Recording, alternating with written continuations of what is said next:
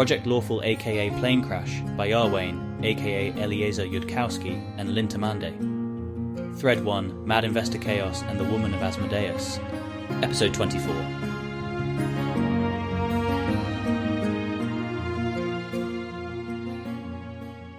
Carissa would attempt to trot up the massive entry hall staircase in a sexy way, except she's not actually sure she knows how to do that. It's a skill set that definitely exists and that she has witnessed on display, but not one she's had occasion to practice, and trying and failing to do it is pathetic. The natural default mode for exploring is more cautious, giggly, childlike, and that is appealing in its own way. Maybe to Keltham too, but not sexy. And she's going to be kind of dissatisfied if, one thing at a time. The massive entry hall staircase opens out onto a luxurious mezzanine, and then there are 2 wings with rooms, presumably parlors and bedrooms and guest rooms and so on, and no obvious staircase up, though she knows that this place has some towers. Do you have a sense of where the towers were, relative to where we are? Keltham tries to visualize the villa as seen from the courtyards they sometimes pass through. I don't think I actually remember, but I think there's a tower visible from a courtyard I think is that way, and then we'd know. He gestures in a direction. He's considering offering to hold hands, but maybe Cheliax considers hand-holding an unreasonably advanced form of erotic perversion practiced by only the most sexually degenerate individuals. Only if he keeps asking about that sort of thing at every step, that'll take all night. But also holding hands seems not optimal for exploring and potentially sort of awkward for maneuvering. And do they even do that here and... Yeah, all right, let's try in that direction. Off they go then. He still hasn't asked about holding hands. Carissa can't read his mind, though she is aware that paradigmatic flirting in most places involves physical contact so they can brush against each other, maybe in tight spaces, which she can probably find if she tries hard and believes in herself. Oh, here's a servant's hallway, meant for halflings and very cozy. I would appreciate instructions to the tower and will pay you something reasonable for them, she thinks loudly at security. Elias Abarco hates this particular girl by now, but that's all the more reason to take a deal like that. Door on your left, he whispers when she's far enough ahead Keltham won't hear it. Carissa doesn't even expect to regret this. Asmodeus personally is interested in her trajectory. The door on her left opens in her hand, though she wouldn't have expected it to, and it's a grand bedroom, with a 4-poster bed with sweeping velvet drapes, and a fireplace, and a sitting room, and a dog bed fancier than anything Carissa's ever slept on. And it has a staircase up, a neat little spiral staircase with carpeted steps. Bit weird and sparse for a bedroom, but everything here is like that. Stairs. Is that as tower promising as it looks to an outsider from another dimension? In this dimension, too, stairs often lead up to towers. It would be wise to try to arrange incidental physical contact here, but she doesn't think of hand-holding because that's not really a thing. Keltham has been thinking thoughts along not entirely dissimilar lines and tries to match his steps to Carissa such that, if she was okay with that, they could try both going up these stairs in quite close proximity. If she seems to be falling behind or pulling ahead, he won't fight that, of course. No, they can go up the stairs together, brushing shoulders a slightly unnecessary amount. There's something profoundly strange here, and she doesn't know what it is. Maybe it's just the role reversal that usually people are trying to seduce her. Maybe it's just that he's very young and she hasn't dated teenagers since she was 1, mostly at the World Wound. The interesting people have a decade on her because that's what makes them interesting. All the magic they know. Maybe an adult Dathilani would be running rings around all of them, and that's why Asmodeus picked a teenager. And then they're out at the top of the tower. Cheliax is not industrially advanced enough to have light pollution. The sky is very bright and very clear. Dathilan is too good at coordination to have either lots of aerosols in the atmosphere or lots of high-scattering non-red lights on at night all the time, and Keltham has ever been a tourist in clear, cold, high places where the stars are brighter yet. It's not a new sight to him, except, of course, in the sense that the patterns of the suns are different, Keltham murmurs.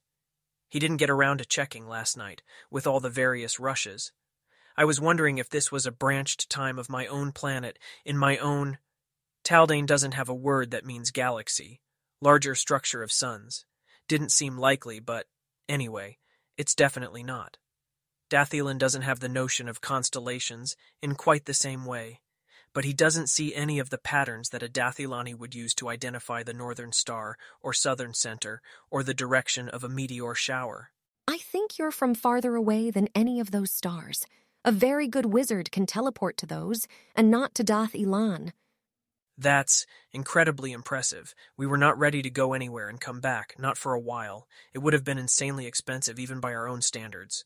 We built hugely powerful beams of light and used that to launch probes toward the second nearest sun, just to get started on practicing, but they won't get to their destinations for a long time. We did it just because we could, in the end, and not for reasons, really. We were pretty sure there was nobody else anywhere near our neighborhood, in any sun close enough for light to travel to us from there. People did some clever calculations saying that the aliens were probably a few billion years out, in our simultaneity, all with logic and calculations that don't apply here at all, if your wizards can teleport there and back in less than years. Find any people around the other suns, or is it all just lifeless other planets the way we deduced in our own world? The other planets around our sun are all settled, but that's happened at the same time as us. It wasn't an independent event. From farther than that, I've heard it claimed the crashed ship that is quarantined in Numeria came from another sun, but I don't know more about that. Arodin, when he was an epic hero, spent thousands of years looking and came back with empty hands. It feels so unreal to think of that as being something one person does. We'd have millions of people investigating a question like that. If a possible alien invasion had happened, it would take millions of people. One person becoming powerful enough to go to the stars on their own is a story you write and only sell to adults, because if you told it to children, you'd be setting them up for disappointment when they learned how economics worked in real life. This place really is magic, just like we tell it in stories where I come from. Hand on his arm? I hope it doesn't seem like an entirely horrible place to you. It needs some work, but it's work a person can do if that's what you mean by magic. It doesn't take millions. He leans gently in that direction, which is hopefully a signal that it's fine. Frankly, it's pretty horrible, so lots of room for improvement, and unspendably vast riches if I can figure out how to collect a 5% fee on 5% of the improvements.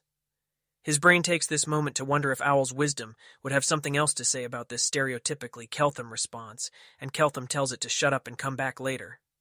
Also no, because that is who Keltham is in another world, on a basic level, and even if he later decides he was wrong about some things, that won't poof him into a random average Dathilani. It is much less horrible than Dath Ilan, where people can die forever if their brains are destroyed. Not having that argument, because in her heart she suspects she'd lose it. Probably a similar percentage of people manage to go to Abaddon and get eaten. And because having arguments isn't sexy. What to say then, though? Well, I've heard more unrealistic ambitions. Who is it that has me beat on this metric, and how? I may have to adjust my aim upwards. Some people are planning to run the Starstone as soon as they can fly and become a god or die trying. Nah, I'm more ambitious than that. Some people succeed at running the Starstone, right? And yet your world's still an enormous messy mess of messiness. So fixing the world is obviously harder. Plus, I mean, if you're going to die and go to an afterlife anyways, why wouldn't you run the Starstone? How does that even take ambition and not just plain old opportunism? The people who die running the Starstone don't always go to the afterlives. They usually do, but every once in a while, 1 or 2%, they're just gone. No one knows what the difference is. It's not the chanciest chance you could take, but I'd just die, personally. Yeah, I haven't really been thinking about it because I reflexively decided that it was a keeper sort of question, but I had a thing happen to me that was supposed to obliterate my own consciousness, and here I am. It kind of suggests that maybe people are in enough different places that there's always some of them left, whatever happens to them. By the end of my biological lifespan, I'll probably have the most expensive intelligence headband and the most expensive Owl's wisdom headband, and maybe then I'll be able to think about that sensibly, even if there's no keepers around. and then decide whether I want to go to the afterlife here that I seem to be headed for, or if I want to optimize for neutral evil, so I can go on to whatever place comes next in the sequence, whose zero is Dath Ilan, and whose first successor is Golarion. That doesn't make any sense to me, but I guess it wouldn't. I am not very willing to trade off definitely not dying against many other things. Would have said the same, before I died in a plane crash that couldn't possibly have failed to utterly obliterate my brain. I'm pretty sure I remember my head being ripped off my neck in the crash, before I found myself in Golarion instead. I'm sure that sounds like small potatoes to your own standards of what people come back from, but where I come from it was supposed to be permanent. And it wasn't. Dying in a plane crash is something that you'd expect to obliterate every brain of every copy of you, across all the branches of branching time inside the universe, as conventionally understood. If there was still some of me left after that. Well, it's suggestive of some weird things being true. That would then, by shaky extrapolation, go on being true if something else happened that would otherwise obliterate my presence within Golarion, as conventionally understood. But I'm not actually going to try to figure it out without more intelligence and wisdom headbands after I'm older, if those are actual options here. Handing that job to your future self seems like the equivalent of saying to wait and ask a keeper. Nod. My working theory has been that Asmodeus grabbed a copy somehow or something, which would have been fantastically expensive, but maybe still the best way to explain to us what we're doing wrong. I don't know if that changes any of your reasoning, or if it's just true that some other god somewhere else might be grabbing people from Abaddon.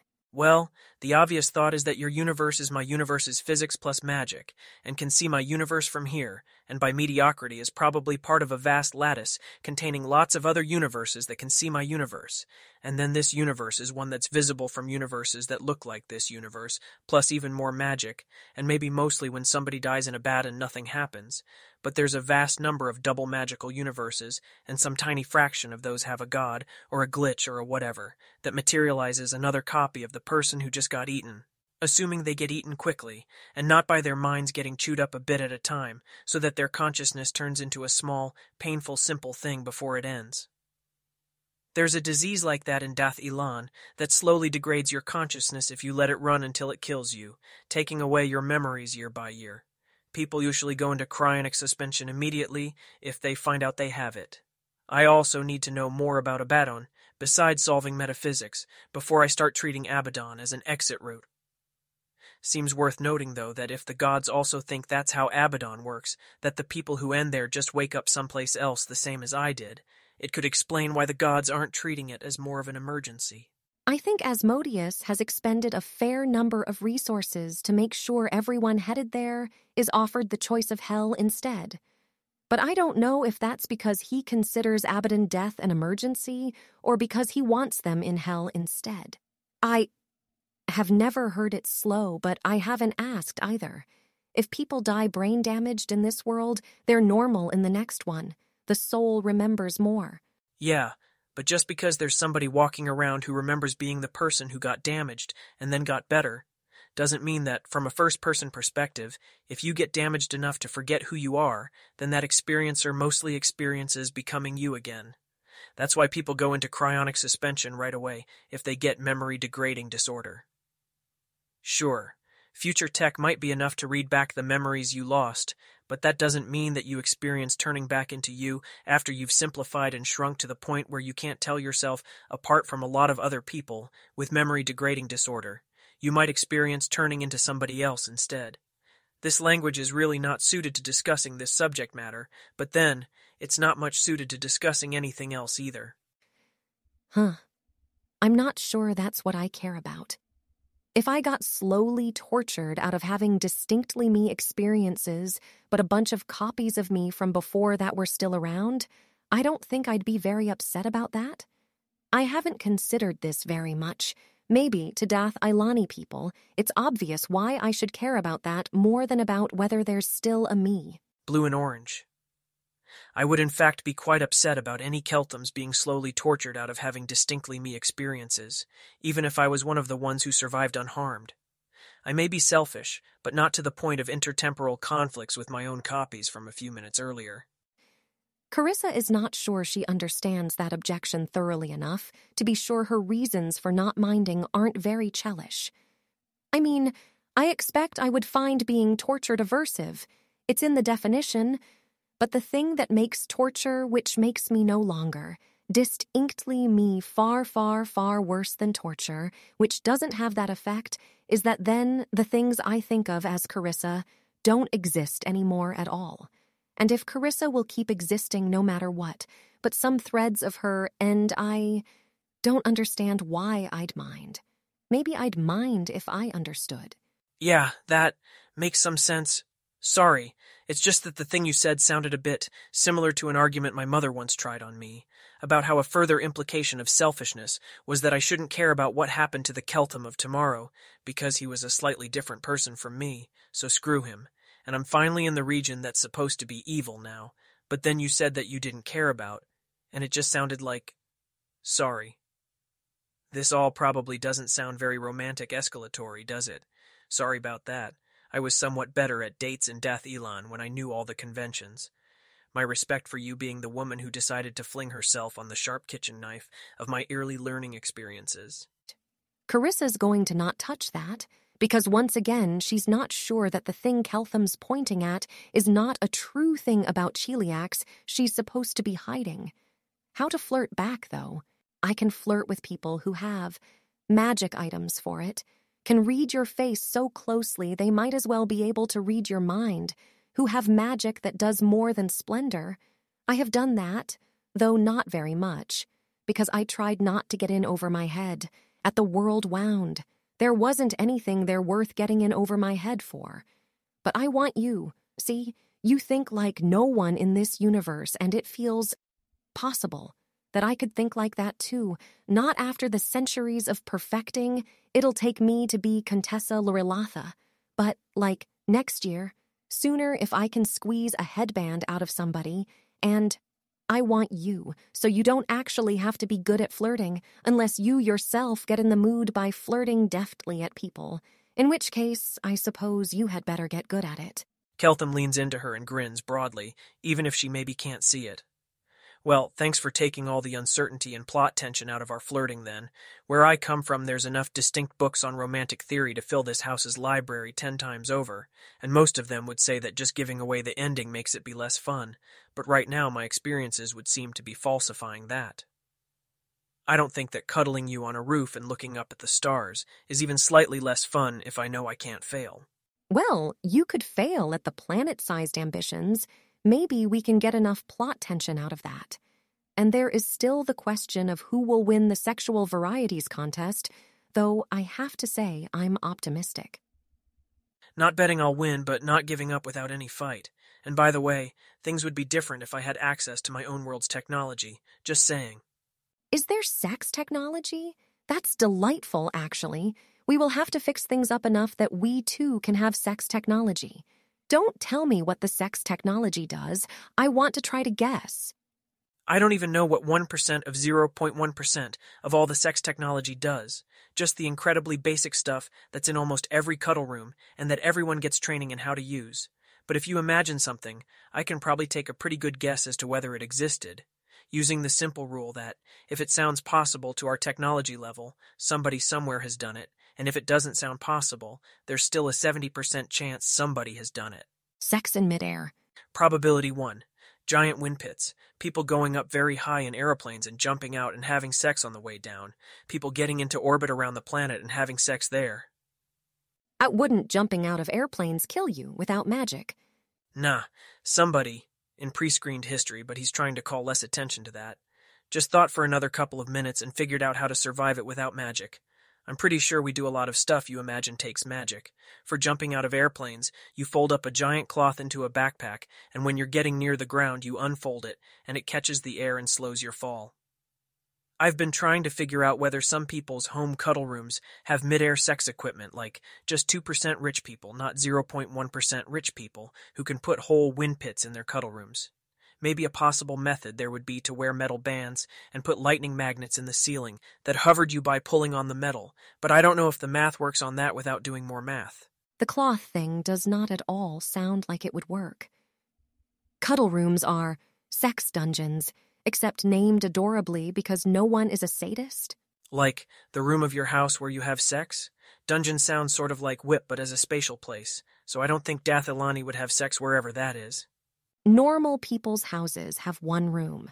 Rich people's houses have several rooms, but still, you have sex in your bedroom usually, unless you're into weird things like sex on tables. Rich people who like tying people up and hitting them in ways beds do not natively enable might have a sex dungeon. I have never heard of a cuddle room, and it translates as indulgent in a bizarre direction. Yeah, well, if you have an economy that can make more stuff per person, they also buy larger houses to contain all that stuff. This place we're currently staying is larger than my parents' house by a factor of 10, but only because they were work-focused people who didn't have enough different hobbies that they'd want that many separate rooms. My parents could in fact have afforded a house this size, though they couldn't have afforded to fill it all up with things we'd consider expensive. So yes, separate rooms for sex, because you own stuff that optimizes sleep and stuff that optimizes sex, and they are almost entirely not the same stuff for anything larger scale than a small pillow. I have been trying to figure out where in a bedroom you'd have sex, because the bedrooms here do not have anything that looks to me like a good surface for having sex on. It is now occurring to me that people here probably have sex on the things you call beds, and then change the cloth outer surfaces of the bed, and then go to sleep there. Yes, magicking the sheets rather than changing them, but yes. Is there some reason not to do that? It's kind of icky from a Dathilani perspective. But maybe that's just because we wouldn't have magic for clearing the room's air afterwards and so on. It's just odd to think of doing something that is intrinsically and rightfully messy in the nice clean place where you sleep. If this place has spare bedrooms not being used, I might ask to have one of those for my cuddle room. Kind of a group resource, really, under the circumstances. I am sure you can request a cuddle room if you want one. Tragically, we will not be able to see the confused face of whoever authorizes resources for this project. Magic doesn't do capture of still and moving images? They won't make the face if we might be watching. Chellish version of dignity, like being cheerful in a classroom setting? Yeah, more centrally this than the cheerfulness in class thing, I think. Not communicating with your emotions or expressions, anything you wouldn't consciously decide to communicate with your words. If they wouldn't send you a reply saying, "Sure, but I think that's extremely weird of you," and they wouldn't, then they also won't make a "that's extremely weird" face, where you can see it. There is some really basic thing here about social equilibria, which I'm missing, and under other circumstances I'd delay it for later, but I'm worried that I will somehow do something that Cheliax considers not just undignified, but a catastrophic negative indicator, if I don't figure it out. Meanwhile, in Dathilan, there is famous motion capture of, like, the head keeper for the entire planet looking surprised on being told experimental results, because it's way, way, way beneath her dignity to pretend that she's not surprised when, in fact, she is surprised. But, I mean, if everybody here knows that people are faking things, as we'd see it, then it's not even a failed attempt at deception, because everybody knows what's actually happening, so it's not even deceptive, and there is some very odd equilibrium here that I am not getting at all. I think that if someone was very emotionally expressive in a situation where Chelish people generally don't do emotional communication, then we might think they were immature, or not fully in control of themselves, or trying to make a demand via the emotional expressiveness, the way you might do exaggerated emotions to make fun of someone or make a point to a very small child or to make it impossible for people to engage with anything else. People are capable of adjusting, for other people being from other places, though, and you're not emotionally expressive to a degree where it has come up already. But then your Taldane, of course, does not contain the word for signaling equilibrium. I mean, I get how it's often advantageous to conceal information. There's all kinds of... Taldane does not contain a word meaning zero-sum interaction. There's situations where you do worse if the other person does better. Like negotiating prices. You wouldn't want somebody bargaining with you to know your... Taldane doesn't have the word true reserve price. The lowest price you'd actually accept, if it's lower than they'd expect for some reason. So concealment, sure. In cases where the other person knows you might be hiding something. But what matters is that they don't know exactly what you're hiding, But when it comes to uniformly faking false signals, I mean if everyone, like all the students in the classroom, is always wearing a cheerful expression, even when they're not cheerful, that's not a... Taldane lacks every single component word of the compound term, meaning an equilibrium, where signals preserve their overt semantics, given the incentives for both signal senders and signal receivers. Keltham hates this language, and he'd ask how anybody ever thinks in it, but the answer, of course, is that they don't. If everyone has incentives to fool people by smiling when they're sad and frowning when they're happy, pretty soon a smile means sadness, and a frown means happiness, and nobody gets fooled anymore. If everybody acts cheerful when they're not actually cheerful, people will figure that out. It fooled me, but only on literally the first day after I arrived here from another dimension without that custom, and this cannot reasonably be the... Taldane doesn't have the word average use case. Normal way that events happen every day, so you have some incredibly weird equilibrium going, of a form where everyone is acting cheerful, even though they know nobody will actually think they are cheerful. Students are behaving in a way we'd interpret as being about an adversarial, information-hiding interaction with their teachers. They're sending a constant first-order misleading cheerfulness signal that everybody knows is misleading. And I don't understand why or how you got there. In Dathilan, well before that point, 1,000 very serious people would show up and start arguing that civilization was doing something silly and needed to wake up and snap out of it. And I know that the answer is probably weird and alien and unlawful by my standards, and complicated, and is going to take a while to explain, and not be particularly sexy, so when it comes to that whole general issue, we should maybe just pick it up tomorrow. Except that there's this one upcoming special case that seems important, which is that if I hug you in some way that makes you feel horribly uncomfortable, and Cheelish dignity calls for you to send a first-order misleading constant signal that you're having a great time, and I'm supposed to already know that's exactly what you'd do if something was wrong, and then I'm meant to act in some complicated way that makes that whole equilibrium not suck for you, and that incentivizes people in your position to keep sending the first-order misleading signal. Well, in reality, I just got here from another plane, and I do not, in fact, have the faintest inkling of... Do you see why I'm trying to ask about this, even though we were in the middle of being romantically escalatory? Because you're adorable. Sorry, that's not... I do understand what you're saying, I think. It is not the case that you're supposed to read my signals and assume my acting happy means I am actually sad and need something different. I think you're right, that this is an extremely complicated conversation that's going to take us half a day, in the general case, and there is a person who could be arrived here instead of Keltham who'd run into that problem tonight if, say, he said, I want to sleep with Carissa or I'll go somewhere else with the lawfulness revolution. And this was obviously worth it to me, but not because it was going to be good for me, just because I was going to get rich by more than it was going to be bad for me. That person would get smiled at, and the smile wouldn't be any information, actually. But you're going to tell me that a Dath Ilani, even an evil one, wouldn't do that, aren't you? I don't know why they wouldn't do that, but you wouldn't do that.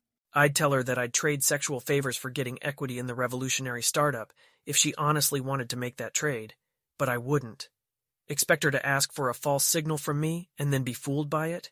Like, if she handed me a script for scripted sex work, I'd run her script if she paid me enough, but I'd expect her to know. Or if it came to lying to somebody and telling her that I'm attracted to her, in hopes that she'll give me more equity. Not that I'd expect she would, but if that works at all, it works because the world is mostly full of people who don't lie about that, and those people laid the groundwork for me to fool her successfully. So those people built something, and I'm stomping on it and breaking it and profiting from that, and that is something I find genuinely repellent.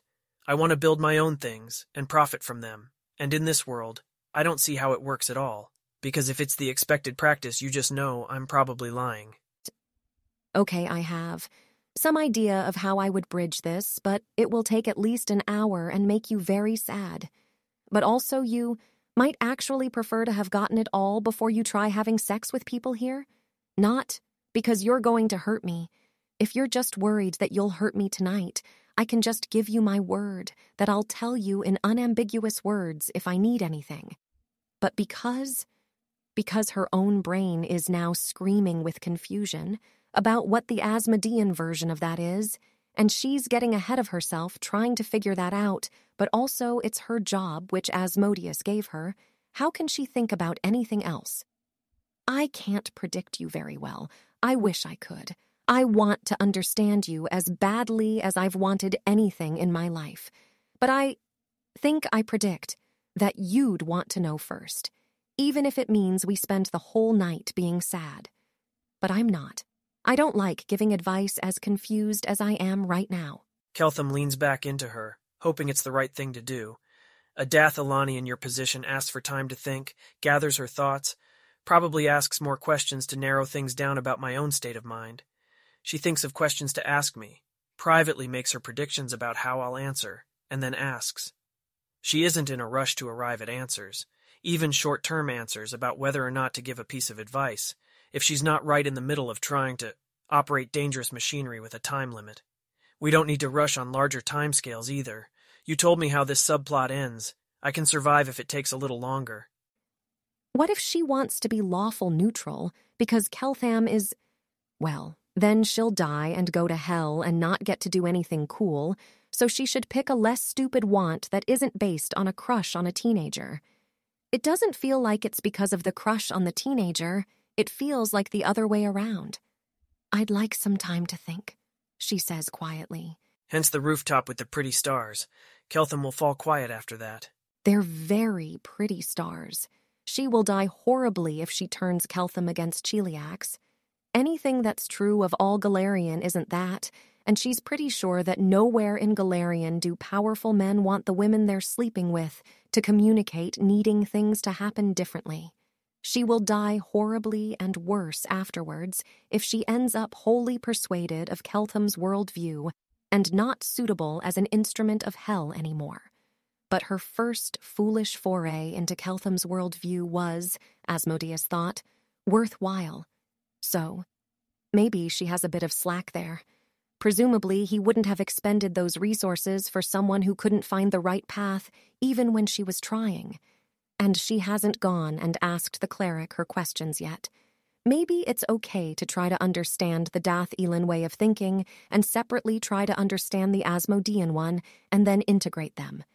If she can't understand Dath Island, she won't be able to do her job. Keltham will at some point figure stuff out. Not all the stuff, but some stuff. He's already figured some things out just from the fact Chelish students conceal distress during class. The ideas that look right next to each other, to him, are different. They won't be able to predict which things are right next to other things unless they get really good at Dath Ilanness themselves. To him, people smile during class was right next to you might not actually want to be here. Not that he has the imagination to have realized the ways she might be here if she didn't want to be. It feels like there are walls closing in from all sides. And might someone consult a keeper? She says. If they were Dath Ilani and very stuck and very confused even about the origins of their own confusion. Keltham has likewise been staring up at the stars, pondering whether or not he regrets his life choices. He thinks not. He's still going to have sex with Carissa later, and this way he also got to act cool and all-wise in front of her. I was about to say that most Dath Ilani have options short of paying to talk to a keeper, like they have some regular friends who are older than them and smarter than them. Then I remembered you are in fact already one of the smartest people on this planet, and also you've been talking to an alien.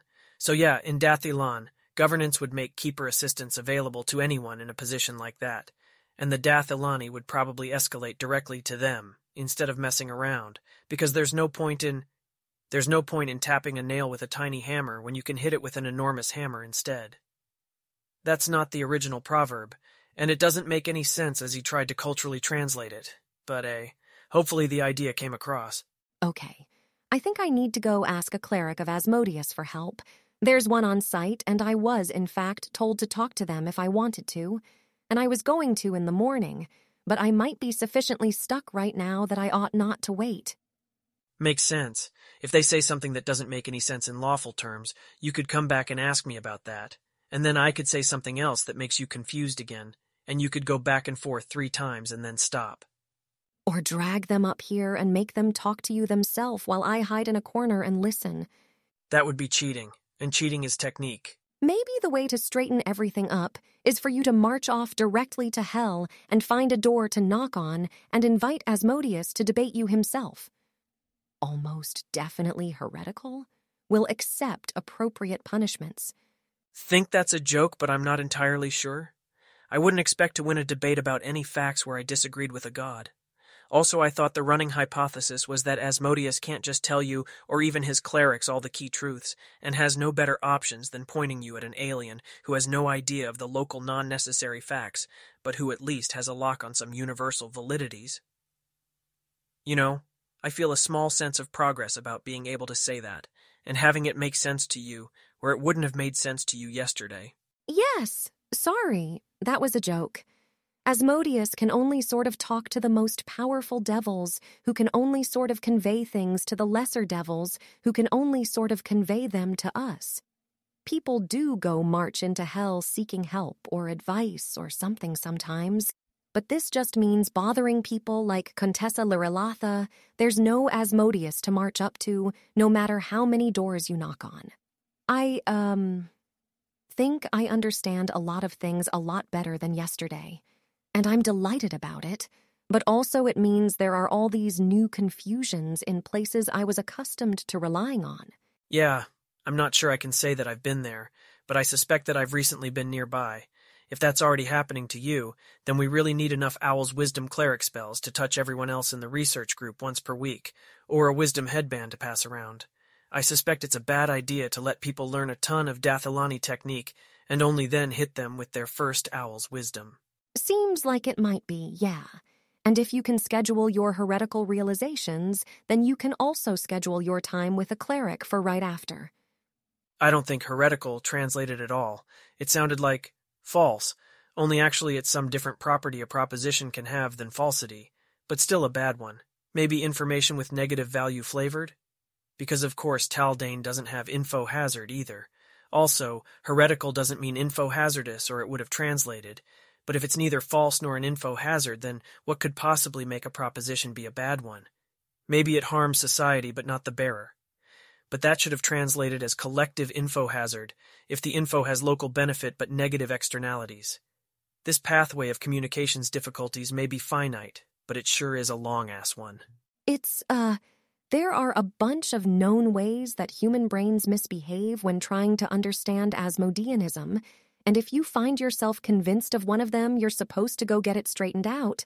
They're false, but not false, like they say different things about how hell works than normal, Asmodeanism does. More false, like they use a bunch of invalid steps to get to the conclusion, which only happens to be correct because society, which is using a different reasoning process, handed it to them, and if they get too attached to their invalid stepping and run off to do further derivations, those'll be just straightforwardly false. Particular flavor of invalidity, then. The word heresy doesn't really sound like that, though. Well, Keltham can just avoid using the word until he actually understands it.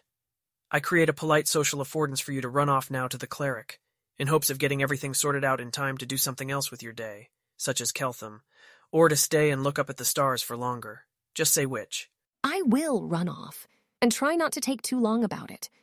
Don't rush enough that you might end up with the wrong answer. I'm not a runaway machine that's going to chew through 8 houses if you take an extra minute to think. I'd offer to stay up here for a set period of time, but I don't have my small wearable time-telling device. Maybe I'll just look up and think for a bit, then head on down if I notice myself not wanting to be on the roof. Sounds good. Why is he so adorable? And she scurries down the stairs, and where is the cleric in charge here going to be? In the temple, presumably.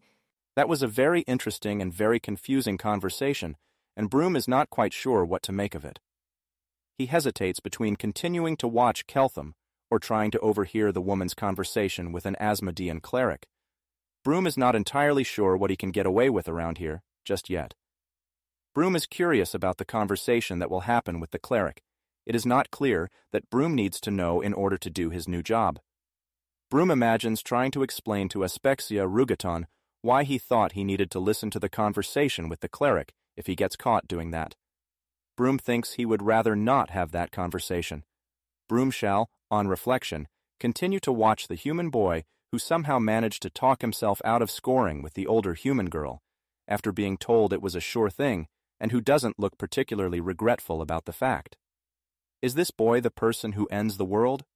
He doesn't look it, but he also seems very, very, very alien and very hard to understand, and might do unexpected things because of that.